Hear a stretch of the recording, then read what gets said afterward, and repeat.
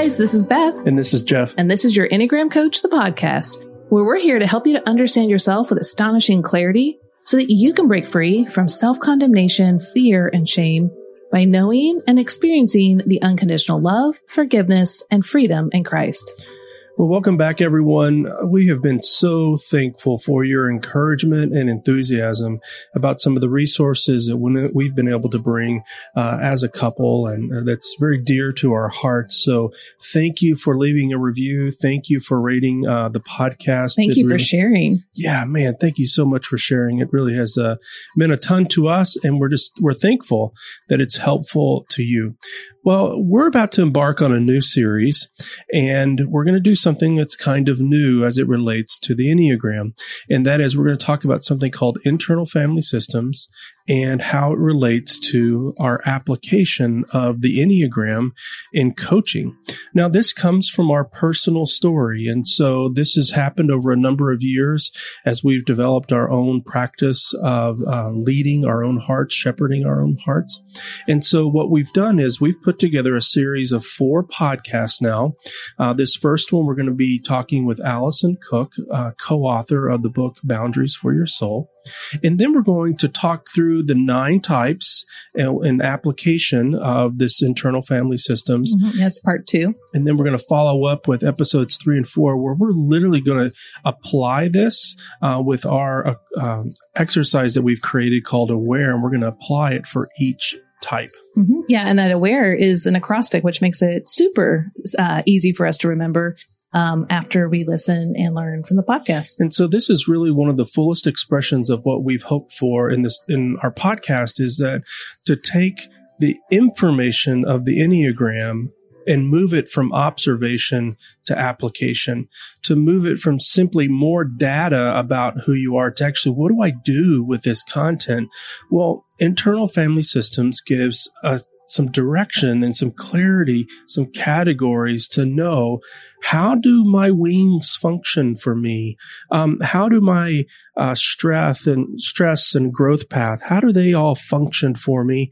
And what does it look like for me to lead my interior world, to shepherd my own soul and apply the truth of the gospel so that I can align myself with what God is doing through His Spirit in my life? Yeah, this is not about just knowing more about yourself.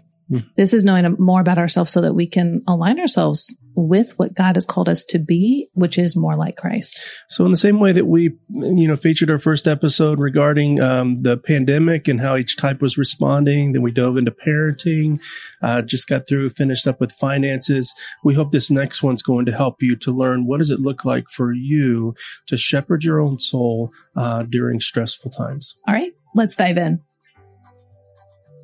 So we have the awesome privilege of having someone that we have come to respect and have learned so much from, Dr. Allison Cook, who has co-authored a book that has become a standard for us. Yes. Like, it's on we will continue the read for the rest of our life shelf. Over and over again. And the book is called Boundaries for Your Soul: How to Turn Your Overwhelming Thoughts and Feelings into Your Greatest Allies. So, Allison, welcome. We're so happy that you're with us. I am so happy to be here. I have been big fans of you guys for a long time. I have learned so much from you. I love the Enneagram, and I'm so excited about this conversation today. Yes. So one of the fun things that people don't have the privilege to experience is that we've been talking about doing something together for a while, and we keep geeking out and could talk for days on this topic. Yes. But we thought it would be great to bring in an expert to help clarify some of the essentials and basics of internal family systems. And then we're going to, in a very new way, kind of pioneer this new idea of how to integrate these two modalities, the Enneagram and internal family systems. Now, I want to say this to all of those who are kind of the purist of both camps, that we're experimenting, and yet at the same time, it is very applicable.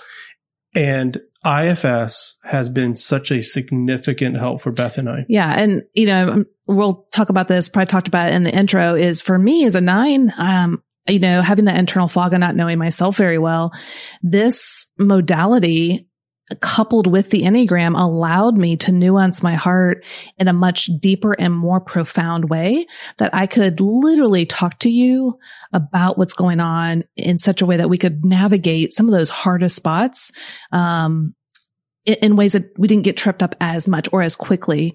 And so anyway, I just want to thank you, Allison, for writing the book, opening up my mind and my heart even further.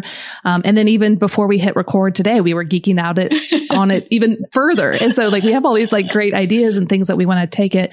And I know we will. So this is just the beginning. This is just scratching the surface. I wish people could sit on a whole day's worth of your teaching and our just kind of geeking out, but we'll get to that another time. So Allison, first, tell us about your Enneagram type and about your life, your family, and those kind of things. Yeah, well, you guys helped me a lot with that. For the longest time, I thought I was an Enneagram 2. Because a lot of as we get into the IFS, we'll talk more about the manager activities. A lot of my behaviors look very much in that helping, pleasing. But through really taking a deep dive through your materials, through IFS, I've really blended the two for a long time. And it's been so fun, as you guys say, to formally get to talk to the Enneagram experts with the IFS and really try to get it. But really through taking a deep dive, realized I'm a 3 at my core. It was sort of like the Wizard of Oz, where you took back the veil and realized, oh, it's a 3 driving that underneath there. And the 3 figured out that those 2 strategies are the way to get, and it's all about the core motivations, as you guys talk about. Right. So that's been an interesting journey for me. I am, a psychologist. My specialty, I specialize in both integrating faith with psychology. I have a degree in both psychology and religious studies. My doctoral program was an integrated model. And so when I discovered IFS, I discovered IFS before the Enneagram. I was just thrilled because it's a spiritual approach to understanding yourself. And that was my draw to psychology. I loved God, loved Jesus, been a Christian most of my life. I just didn't know my own self very well. Yeah. Mm-hmm. And it was before the pioneering work of people such as yourself, where it became to realize, oh, it is a relationship with me, with God and with me. And so I am a part of that relationship. God wants me to know myself as I enter into relationship with him.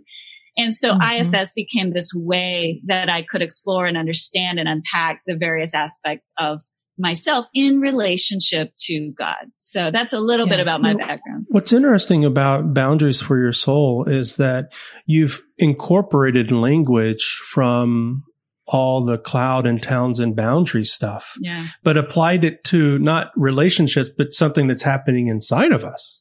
Yeah, so when my co-author Kim and I started really getting into the Christian adaptation of the internal family systems model, we realized it's a little bit like having boundaries internally, boundaries with those parts of us, or even boundaries with emotions. So one of the big things we talk about in the book when we're dealing with emotions is emotions are just, they're not good or bad. They just are. God made us to have emotions. Jesus had a full range of emotions, but we need to keep healthy boundaries around them.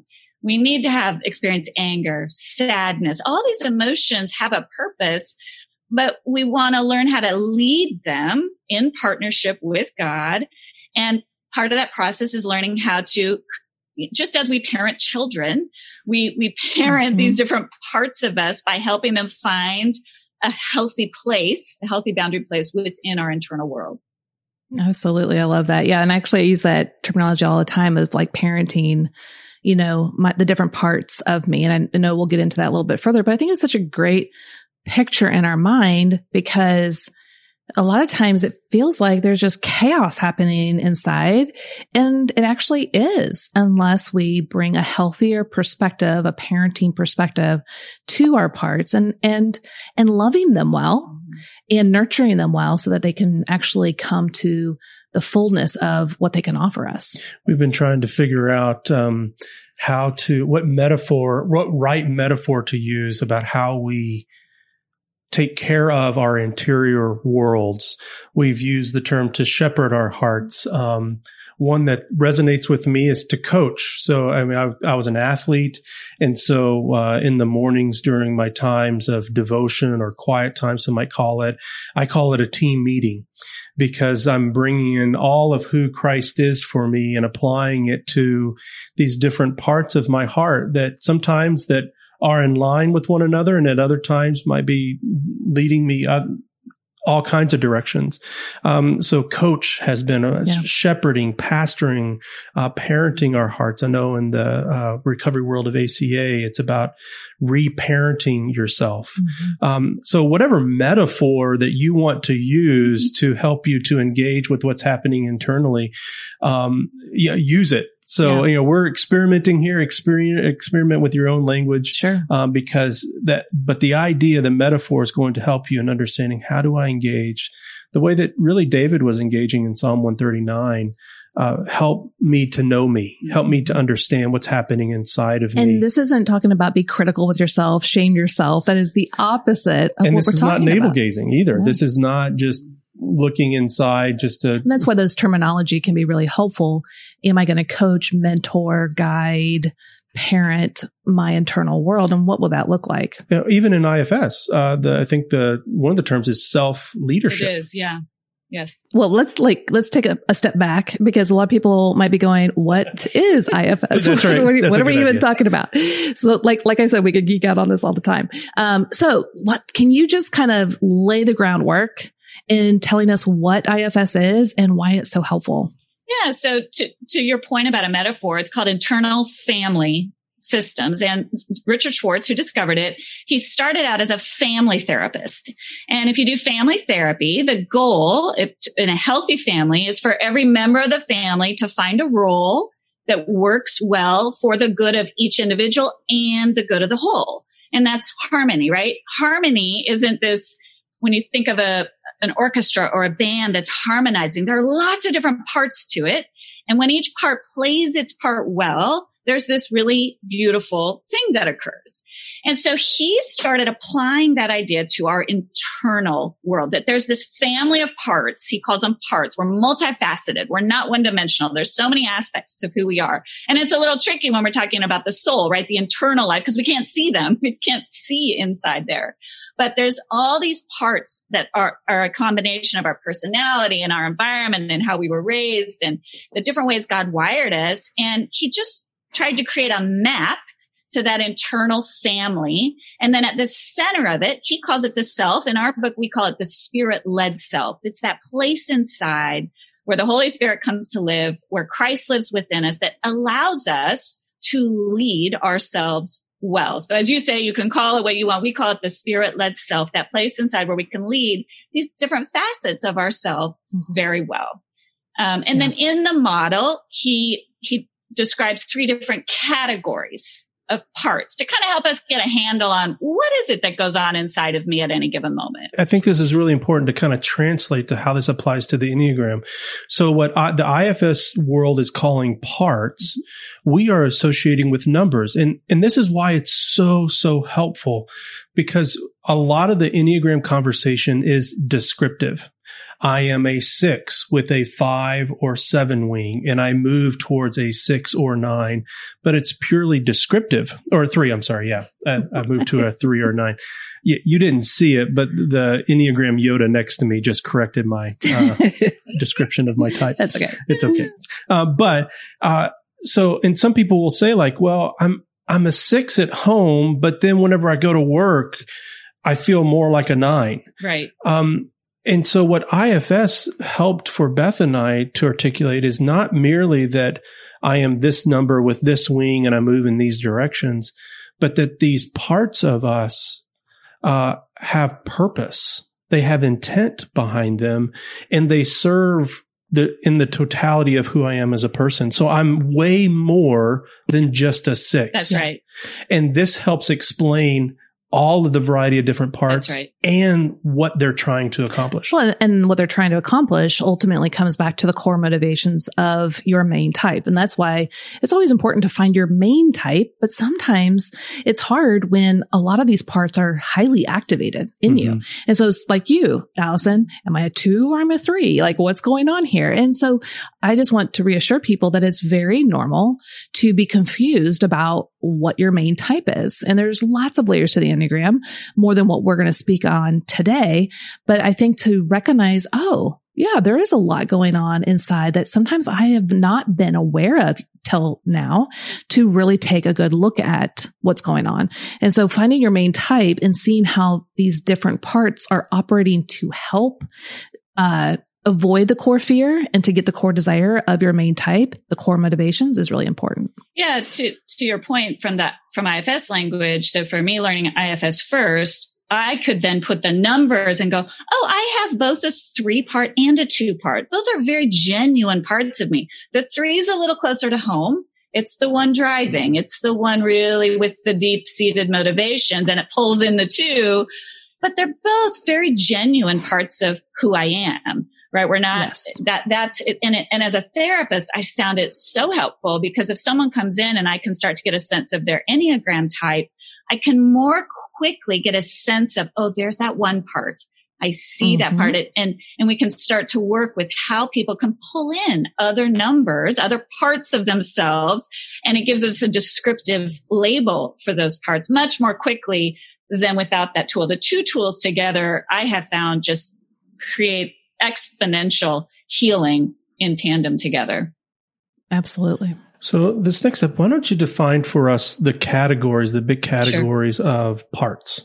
Yeah. So in the IFS model, there are 3 categories of parts. And the first 2 are in the protective category. These are parts that protect us. The first category is the manager parts. And these are the parts of us that want to prevent pain at all costs. They are the ones that show up in the world and get us to work and get us out of bed in the morning, and they produce and they perform and they please. And these are the ones, if you read our book, that we mapped right onto those Enneagram numbers, right? They're perfecting, they're pleasing, they're achieving, they're controlling, they're doing, there's different ones that resonate with different types of people, right? So these are the parts of us that we show up with, we want the world to see. The second category are called firefighters. These are the parts of us that flare up when there's been pain, when something has happened and they want to put out that flame, like firefighters, they want to put out those flames of pain. And these are the parts of us that can scare us, that we don't like, that are very impulsive. They can be the parts of us that reach for that bottle of wine, that, want to just hide under the covers all day. They want to numb us out. They want to avoid. They want to escape pain at all costs. And so these are those are the 2 protective categories. And what's underneath both is this most beautiful third category called exiles. And these are the vulnerable, tender parts of us that we want. They're called exiles because we want to push them away. We tend to be fearful of them. And this is where we harbor the vulnerable, the hurt, the pain, the sadness, the loneliness, the insecurities, the fear, the shame that everybody experiences. Everybody has these vulnerable feelings. And in a healthy system, in the IFS model, in a healthy family, all 3 categories are important. We need at times when we're feeling sad, we need at times to still be able to show up at work. But the goal, again, is this idea of harmony. It gets at this idea of boundaries for the soul. It gets at the idea of, I can be with my sadness. I don't have to exile it. I can tend to it from that spirit-led place within, honor it, witness it, get myself what I need, and also set a healthy boundary around it so that I can still go about the business of my day. Firefighters, when they're healthy, show us, instead of escaping or numbing out pain in unhealthy ways, can show us when we need comfort, when we need rest, when we need, so these 3 different categories of parts can really work together as we become more whole and we're leading ourselves. We begin to notice when we're being extreme in any of our protective categories, that's a cue. Oh, there's some pain underneath there. There's some vulnerability that I need to pay attention to. And what I love about this model is it very much reminds me of the Gospels. And if you think about how Jesus was with people when he walked the earth, the people that he pulled in were the ones that were hurting, the ones that were struggling, those were the people he pulled in. And it's the way we need to live out the gospel with our own selves. We need to not be, when we're feeling fearful, when we're feeling sad, when we're feeling self-doubt, instead of shoving that aside by working harder, we want to pull that in and show ourselves that compassion and that tenderness.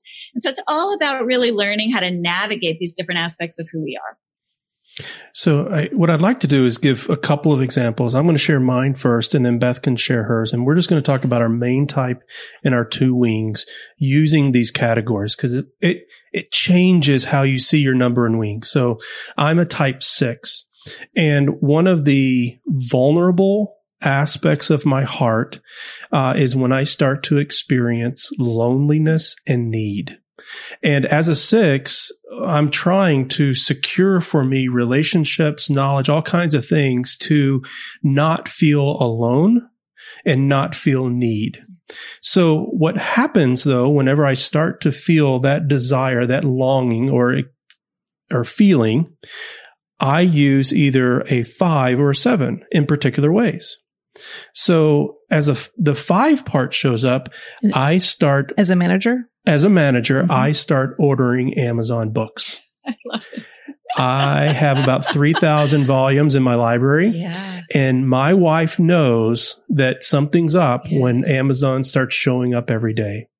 And the reason why I'm not a 5, but there's a 5 part of me that wants to research and understand the world because I'm scared to enter into it. It brings the 6 security. It brings me security. Yeah. Even if I don't read the book, I still feel secure just having the book available. Yeah. But I will say it also serves a noble purpose, because oftentimes I'm the one who's bringing ideas together for our Enneagram work, or whether it be for the church.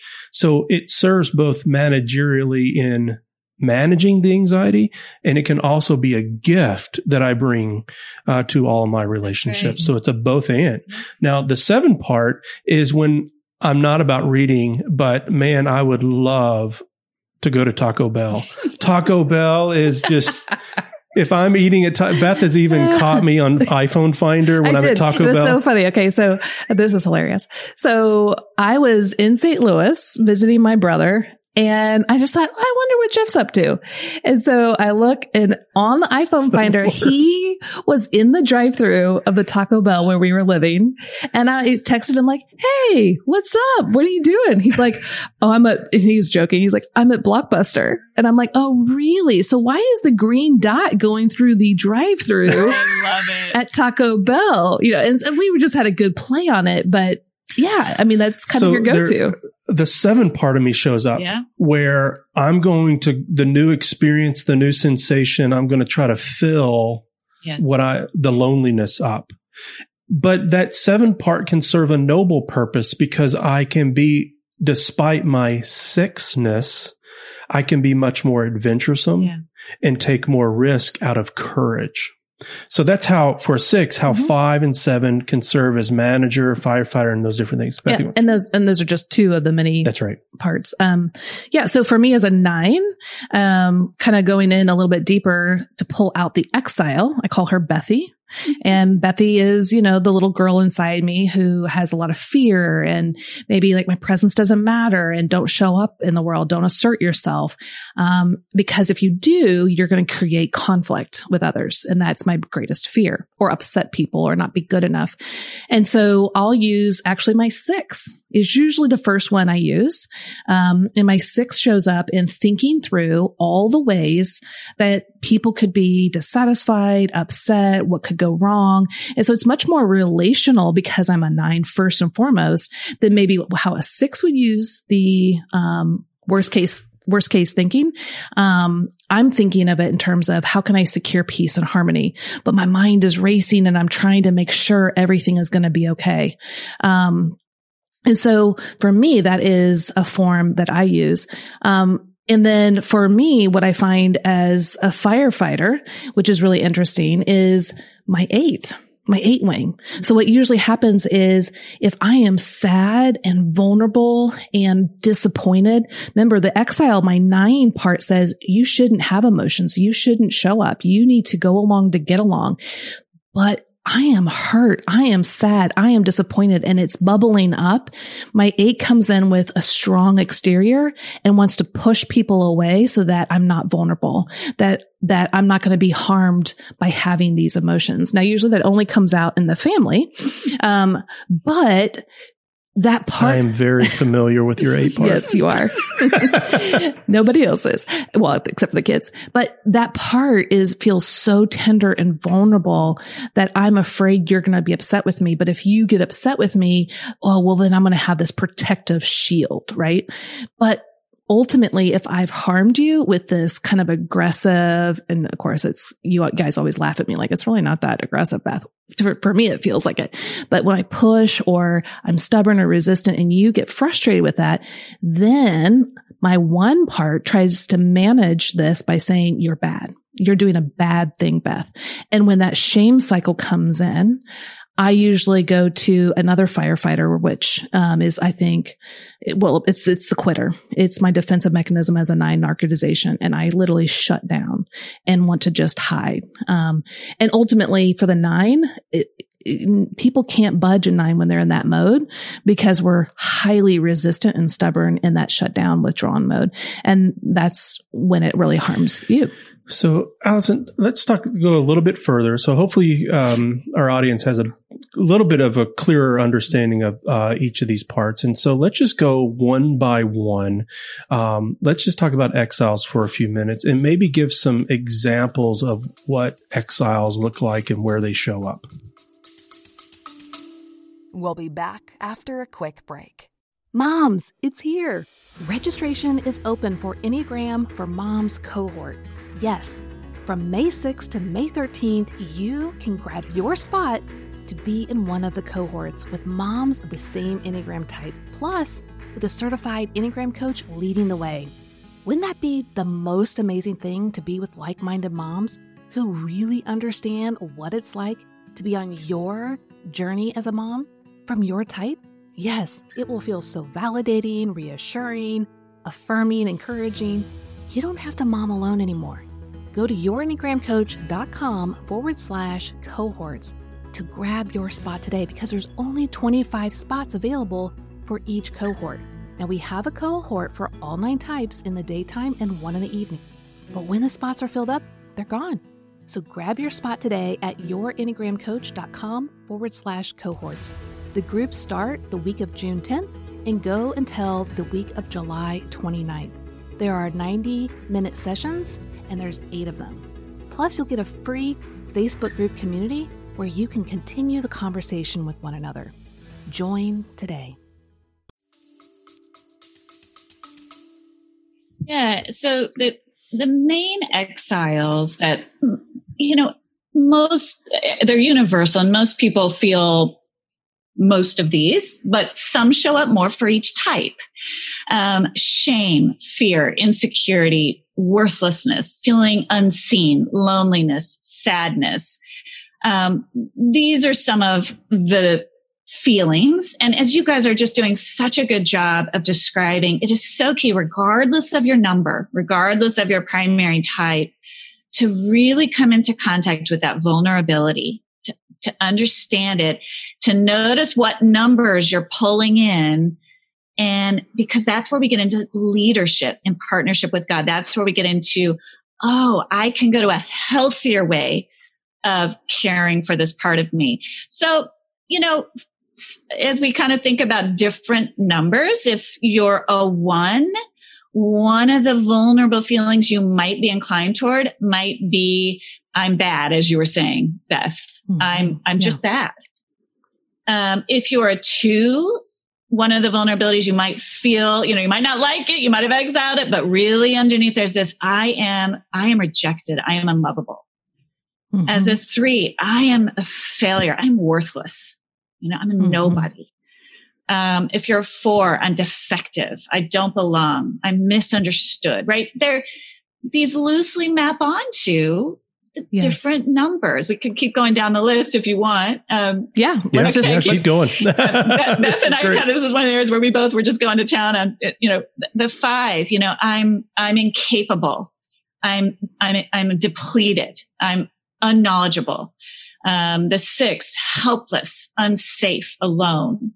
The 7, I'm trapped, limited, deprived.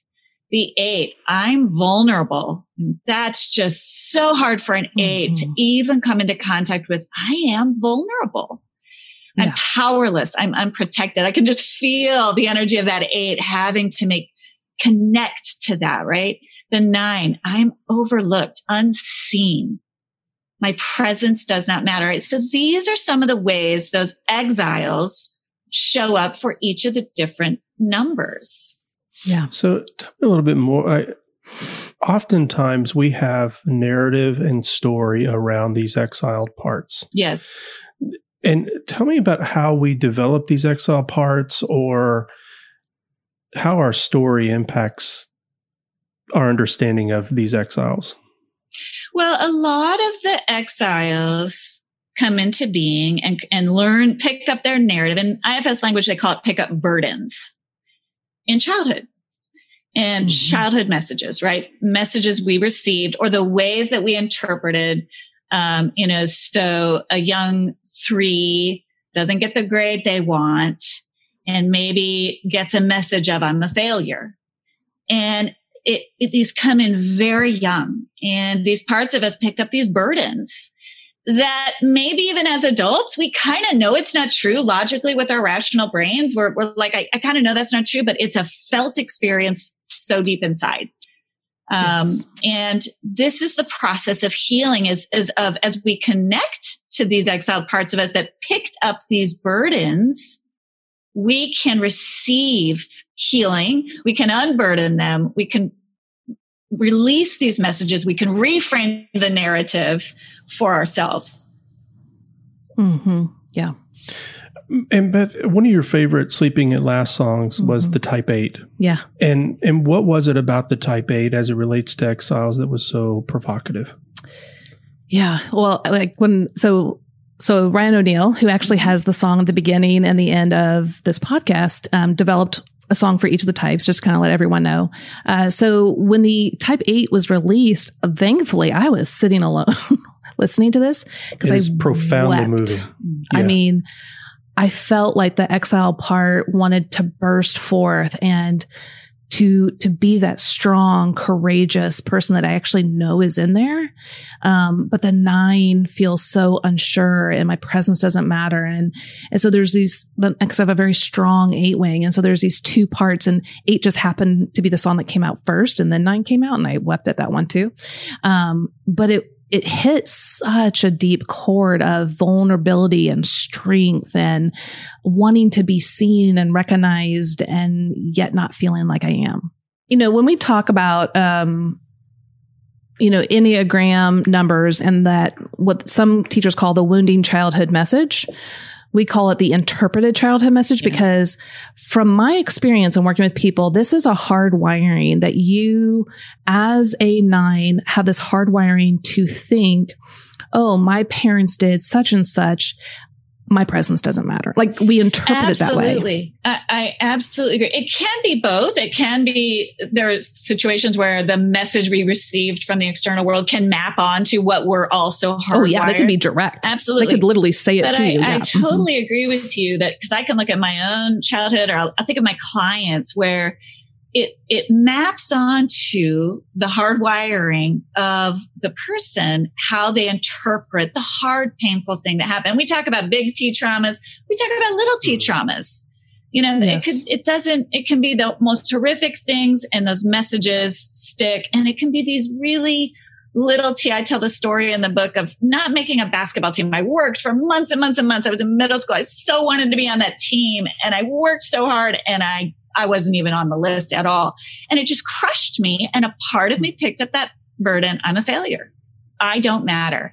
And, rationally all day long, I can say, but that's just, it was the way I had to go back to that part of me and unburden that message and receive. So again, that's a small thing, but we still, as you're saying, we are creating as children, we are creating these narratives. We are interpreting data all the time.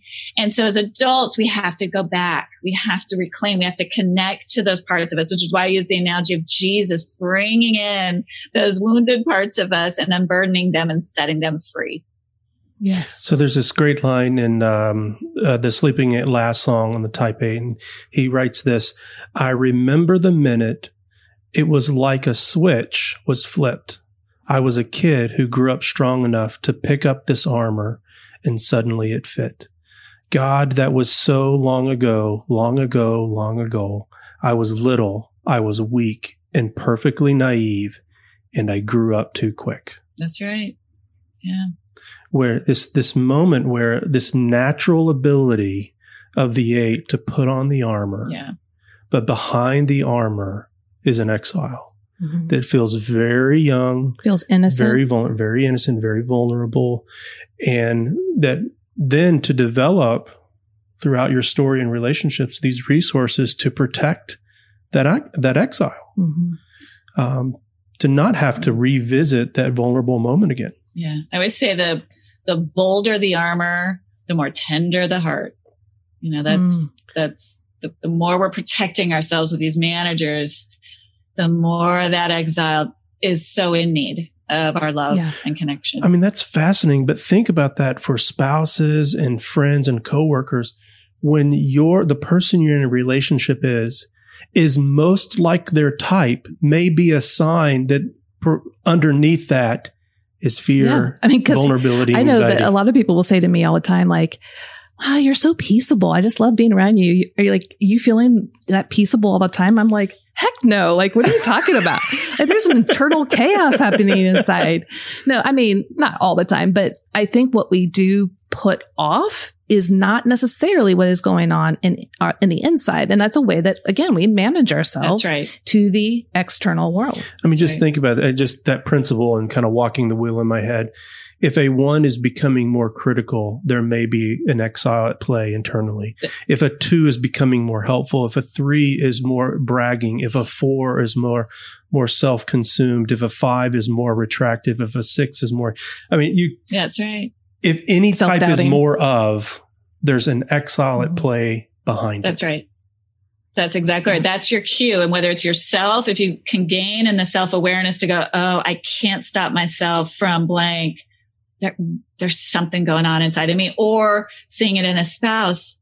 So, just what you said with ordering the books on Amazon. Okay, there's something extreme going on there. There's a cue. And the more you grow in befriending, welcoming those exiles, the more they aren't as scary. They aren't as, we can care for them. Yes. So absolutely. Well, and I think, because we were just talking before we got on this podcast, how we went through something really sad in the last couple of days, that we lost an opportunity that looked really, amazing. And I'm grieving. And my 8, like I said earlier, shows up and wants to kind of push everyone aside and kind of deal with it myself, that strong exterior. But really what's going on the inside is I am super sad. And I'm really hurt, but I'm too afraid to be vulnerable.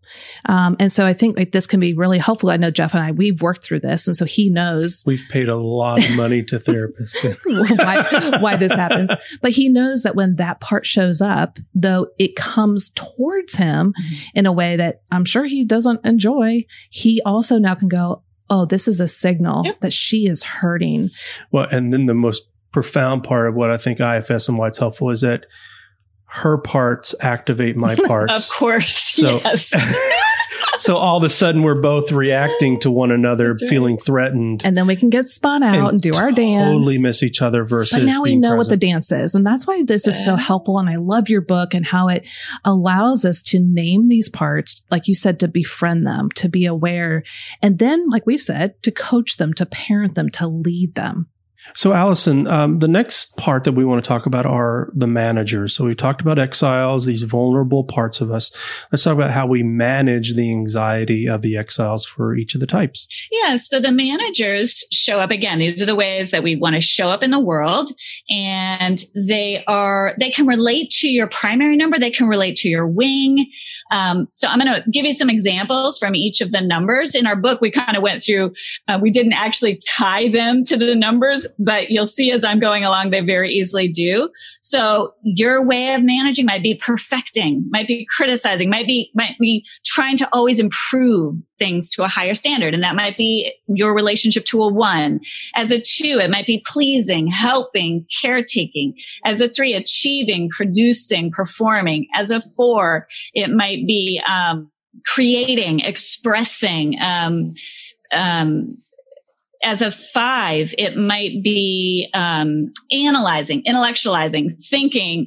6s, creating safety, creating structures, creating systems. You're kind of getting the idea. 7s, I always think of if you've seen the Pixar movie Inside Out, the character of joy. That's our way of getting through, right? We're going to just make everything happy and positive. The 8s, controlling. Taking charge. It can look like controlling or being demanding. And then the 9, mediating. Peacemaking, again, a good thing, but when it gets extreme, that vulnerability gets lost underneath it. So these are some example of managers and as how they tie to each number. So good. And if we could focus just a little bit more, because it's key to understand parts have positive intent. Mm-hmm. It's going to be very quick for Christians to assume that, okay, wait a minute, I thought these are part of my personality, or these were sinful strategies, and we immediately move to the negative versus positive. Or I need to be a different number. I shouldn't be, like I can see a 1 going, oh, well, then I shouldn't see the imperfections of the world and want to bring something better. We all do this with all of our personalities because we can see the less healthy parts of ourselves, but we also need to see how we are image bearers of God, how He has given us attributes within ourselves to reflect Him in a really beautiful way. So in IFS terms, it's called positive intent. So tell us more about positive intent, and then I think the word you've used, when they become extreme. Yes.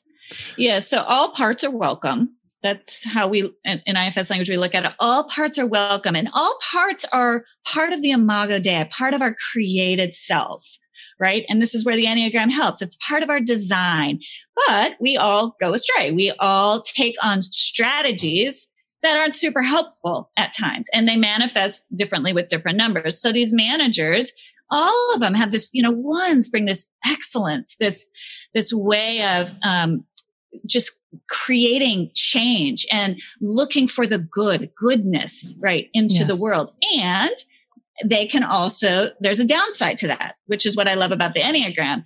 In IFS terms, where we try to get to know that part, we try to befriend it, and we try to help that part of us achieve the strategy, the role that God, the best role, the fruit-bearing role that God wants for that particular part. And sometimes I think about the fruit of the Spirit. Like I think about, for 1s, it's goodness, right? That's a fruit of the Spirit. And so when that part is whole and in connection with the Spirit-led self, it's showing up in its healthiest form. And that's what we'll be doing next week on the episode, is we're going to really break this all down and nuance it a little bit more so that you guys can see not only the less healthy, the more misaligned strategies, the manager strategies, but also the good, glorious parts of this as well. So we really want you to tune into that episode to really give you this vision of how God has created you to glorify Him and to bless others and to enjoy all that He has created you to be. Great. And so the last part that we want to talk about, the last manager, not manager, but protector we want to talk about, is the firefighter. Define for us again, what is the firefighter, and then what does it look like for some of the type? And so the firefighter is the part of us that kicks in to extinguish the flames of pain. And it can look like a lot of different things. It can look like overeating, oversleeping, substance abuse, addiction, any kind of addiction. It can look like binge watching television, over shopping, lashing out at others, can be a real firefighter. It's that release of energy that feels so good in the moment and then just creates destruction. Firefighters are, especially for Christians, are that category we can go, those are all bad. And where IFS says, well, wait a minute, they're cues that there's pain, something hard or stressful or vulnerable has happened. And it's an impulse. They tend to be impulsive. They tend to be the impulsive sides of us, is grasping for something to put some balm on that pain. And oftentimes, again, the strategies aren't helpful and can lead to destruction. And so what we want to do is, again, get to know those parts of us, learn, notice the cues, notice, oh, I'm having that impulse to reach for something, whatever it is. Let's slow it down a second. Let's bring that part of me into connection with the spirit-led self, the Holy Spirit that lives within. And let's redirect that toward it's something that's actually going to give me life, that's going to help soothe the pain in a helpful, meaningful way versus numb it. That is so helpful because so much of my Christian experience was to avoid certain behaviors. And so it was more focused on stopping the overeating. Mm-hmm. But it was never what got you to the place where you felt the need to overeat that was going to satisfy or resolve something that's going on in your soul. And so what this has done is to help, okay, I can extend forgiveness whenever I do act out. I can also extend compassion to this part of me that needed something that for some reason in my story I've chalked up as I go to this place whenever I experience that emotion or have that physiological something happen inside of me, that I can extend compassion to like, okay, well, why was it that what led to that point during the day whenever I decided I needed to act out? Yeah, that's right. And then all of a sudden now, under the guidance of the Holy Spirit, I become more self-aware that earlier in the day, I'm much more aware of what's happening in my heart so that I'm not even that far down the road later in the day to act out. That's right. Because when I do a lot of my training, I'm talking about that rumble strip on the highway. When you're driving down the highway and you get distracted, fall asleep at the wheel, and you're veering off course, we love that rumble strip that will wake us up and alert us that we're about ready to fall into that same common pitfall that we do time and time again. And that's what we're talking about here, is to be aware, to understand that we're getting off track. That's right. We what I love about what you're saying is we don't change in the context of criticism and beating ourselves up. We change in the context of compassion. So as we notice, I love the metaphor you're using, as we notice the cues, instead of beating ourselves up or trying to beat that part of us away, we say, oh, a part of me is hurting and needs my compassion. And that's when we actually start, that's the road toward healing and changing. But this also reminds me of our mission statement, that we are here to help people to understand themselves with astonishing clarity so they can break free from self-condemnation, fear, and shame by knowing and experiencing the unconditional love, forgiveness, and freedom in Christ. That's what it's about. We're not here so that you can just know the parts of yourself and either beat yourself up or just be better, pull yourself up by your bootstraps. Christ's life, death, and resurrection has secured for us a place with him, and we have great love with him. And once we recognize that and come back to him as our safe place, as our savior, as our leader, and know how we are his beloved child, and we have this secure place in him, no matter what type we are, we can live out our true self in reflecting Christ more. That's right. Now, the one thing about firefighters and some of the behaviors that you had mentioned earlier, some may ask the question, well, are there some types that are prone to certain types of behaviors or addictions? And we three, at least in our brainstorming, have kind of come to this as a reality that there's no one specific addiction or pattern that's tied to type. So any type might overeat. But the reason why they're at that place, the reason why that firefighter shows up is different according to type. That's right. So I approach my overeating as a 6. Yeah. A 7 might approach it differently. A 1 would approach it differently. Or for the different reasons. That's right, for the different reasons. One might overeat, one might undereat, so that's right. All of these all of these things can take place for all the types. But again, why they're doing it. That's why the Enneagram is so helpful. Yeah. It's explaining with clarity what is the core motivations are going on. And it kind of gets at that core exile that we were kind of talking about, where the one is feeling, I am bad. And so they're going to grab the bottle or whatever. The 8 might be feeling, I'm vulnerable and I can't face that. So I'm going to grab the bottle, right? That's kind of what you're saying. It's all back to that exile, right? That's a little bit different for everybody, but might lead to that. And then the remedy is, again, not to make that part go away. We want to change the strategy of that part, right, of that firefighting part. And so we want to go, okay, I'm noticing that I want to reach for the bottle. I see that. How can I take a deep breath, connect to myself, connect to Christ, and make different choices to soothe that pain in a healthy way? So we're bringing in the world of the Enneagram, the world of IFS. And one of the distinct things that your Enneagram coach does is that we make things gospel-centered. And as you mentioned earlier, is that maturity looks like this spirit-filled self to show up. How is it that using both IFS and the Enneagram, can it be integral to our life with the Spirit of God to help to lead and direct us in this pursuit? Yeah, so this is to me exactly where faith and psychology meet. And it's what you guys are doing so beautifully and what I studied for so many years. So just one practical way is I do this as a spiritual practice every morning. Every morning I sit with God and I sit with the different parts of me. Like, man, God, there's my 3 part. There's my 2 part. There's the part of me that wants to just go check out today, that goes to 9, and here they are. Lord, I just kind of give voice to them, whether in a journal or through prayer. I invite God to be with me with them. He knows they're there. I know they're there. And then again, it gets into this parenting. And then I'm in partnership with God. I'm in partnership with the Holy Spirit, looking at these parts of me with compassion, with empathy, with connection, with delight, because our God delights in us, even when we're showing up in ragged, rough edges, right? And there's just so much freedom in that. There's so much. This is to me what freedom in Christ is. It's like, here I am. Here are these different parts of me. Deep breaths. Okay, let's look at the day and let's invite God into all of this.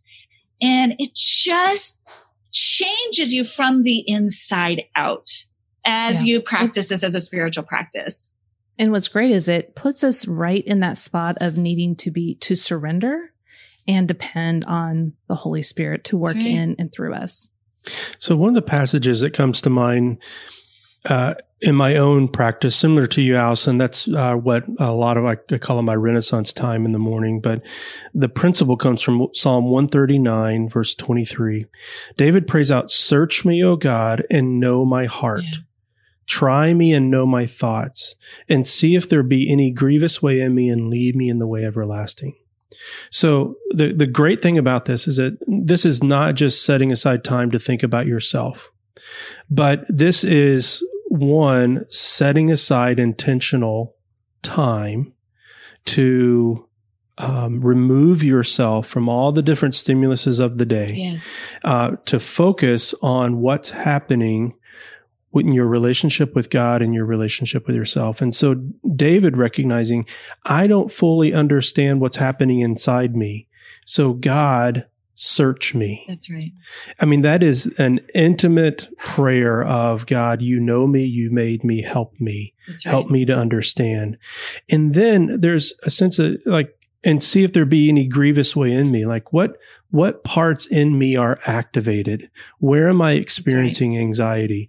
What type of unhealthy patterns am I inclined to act out on, like a firefighter or a manager, in my relationship with Beth or my relationship with kids or doing a podcast that day? And then we're also asking the Spirit to lead us in the way everlasting.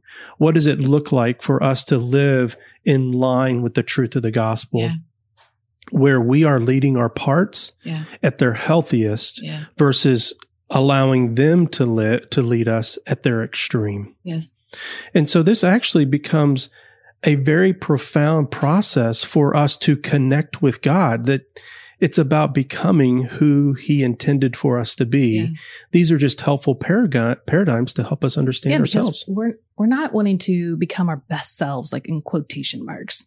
We're wanting to become like Christ in the way he created us, in the way he designed us, the way we are bent. As us parents, we're wanting to raise them in the way they should go, the bent they have. Well, same with us. Like, God created me as a 9 to reflect him in some very beautiful ways, but we're on this side of the fall. And so I can derail, I can fall off the track.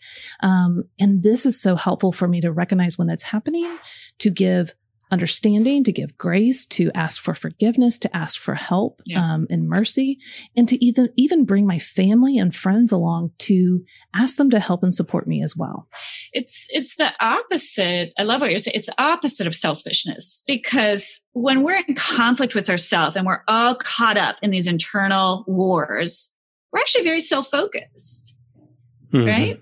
That's actually being self-focused. But when we grow in self-awareness before God, we have more capacity to pour out in healthy ways.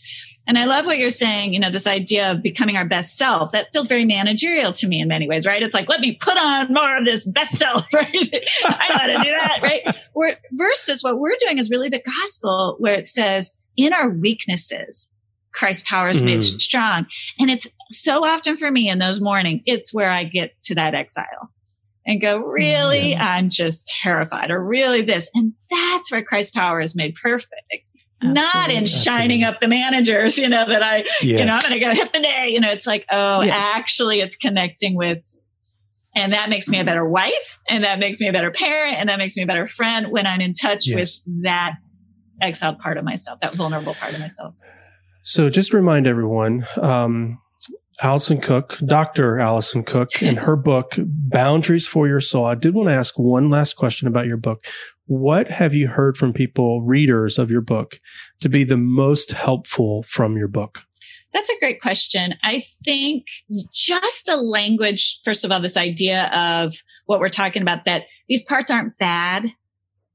Yeah. That this idea of extending compassion towards the parts of ourselves, even the ones we don't like, even the ones that scare us, even the ones that are leading us, is the way toward growth and change. Is pretty upside down. We talk about how Jesus says, love your enemies.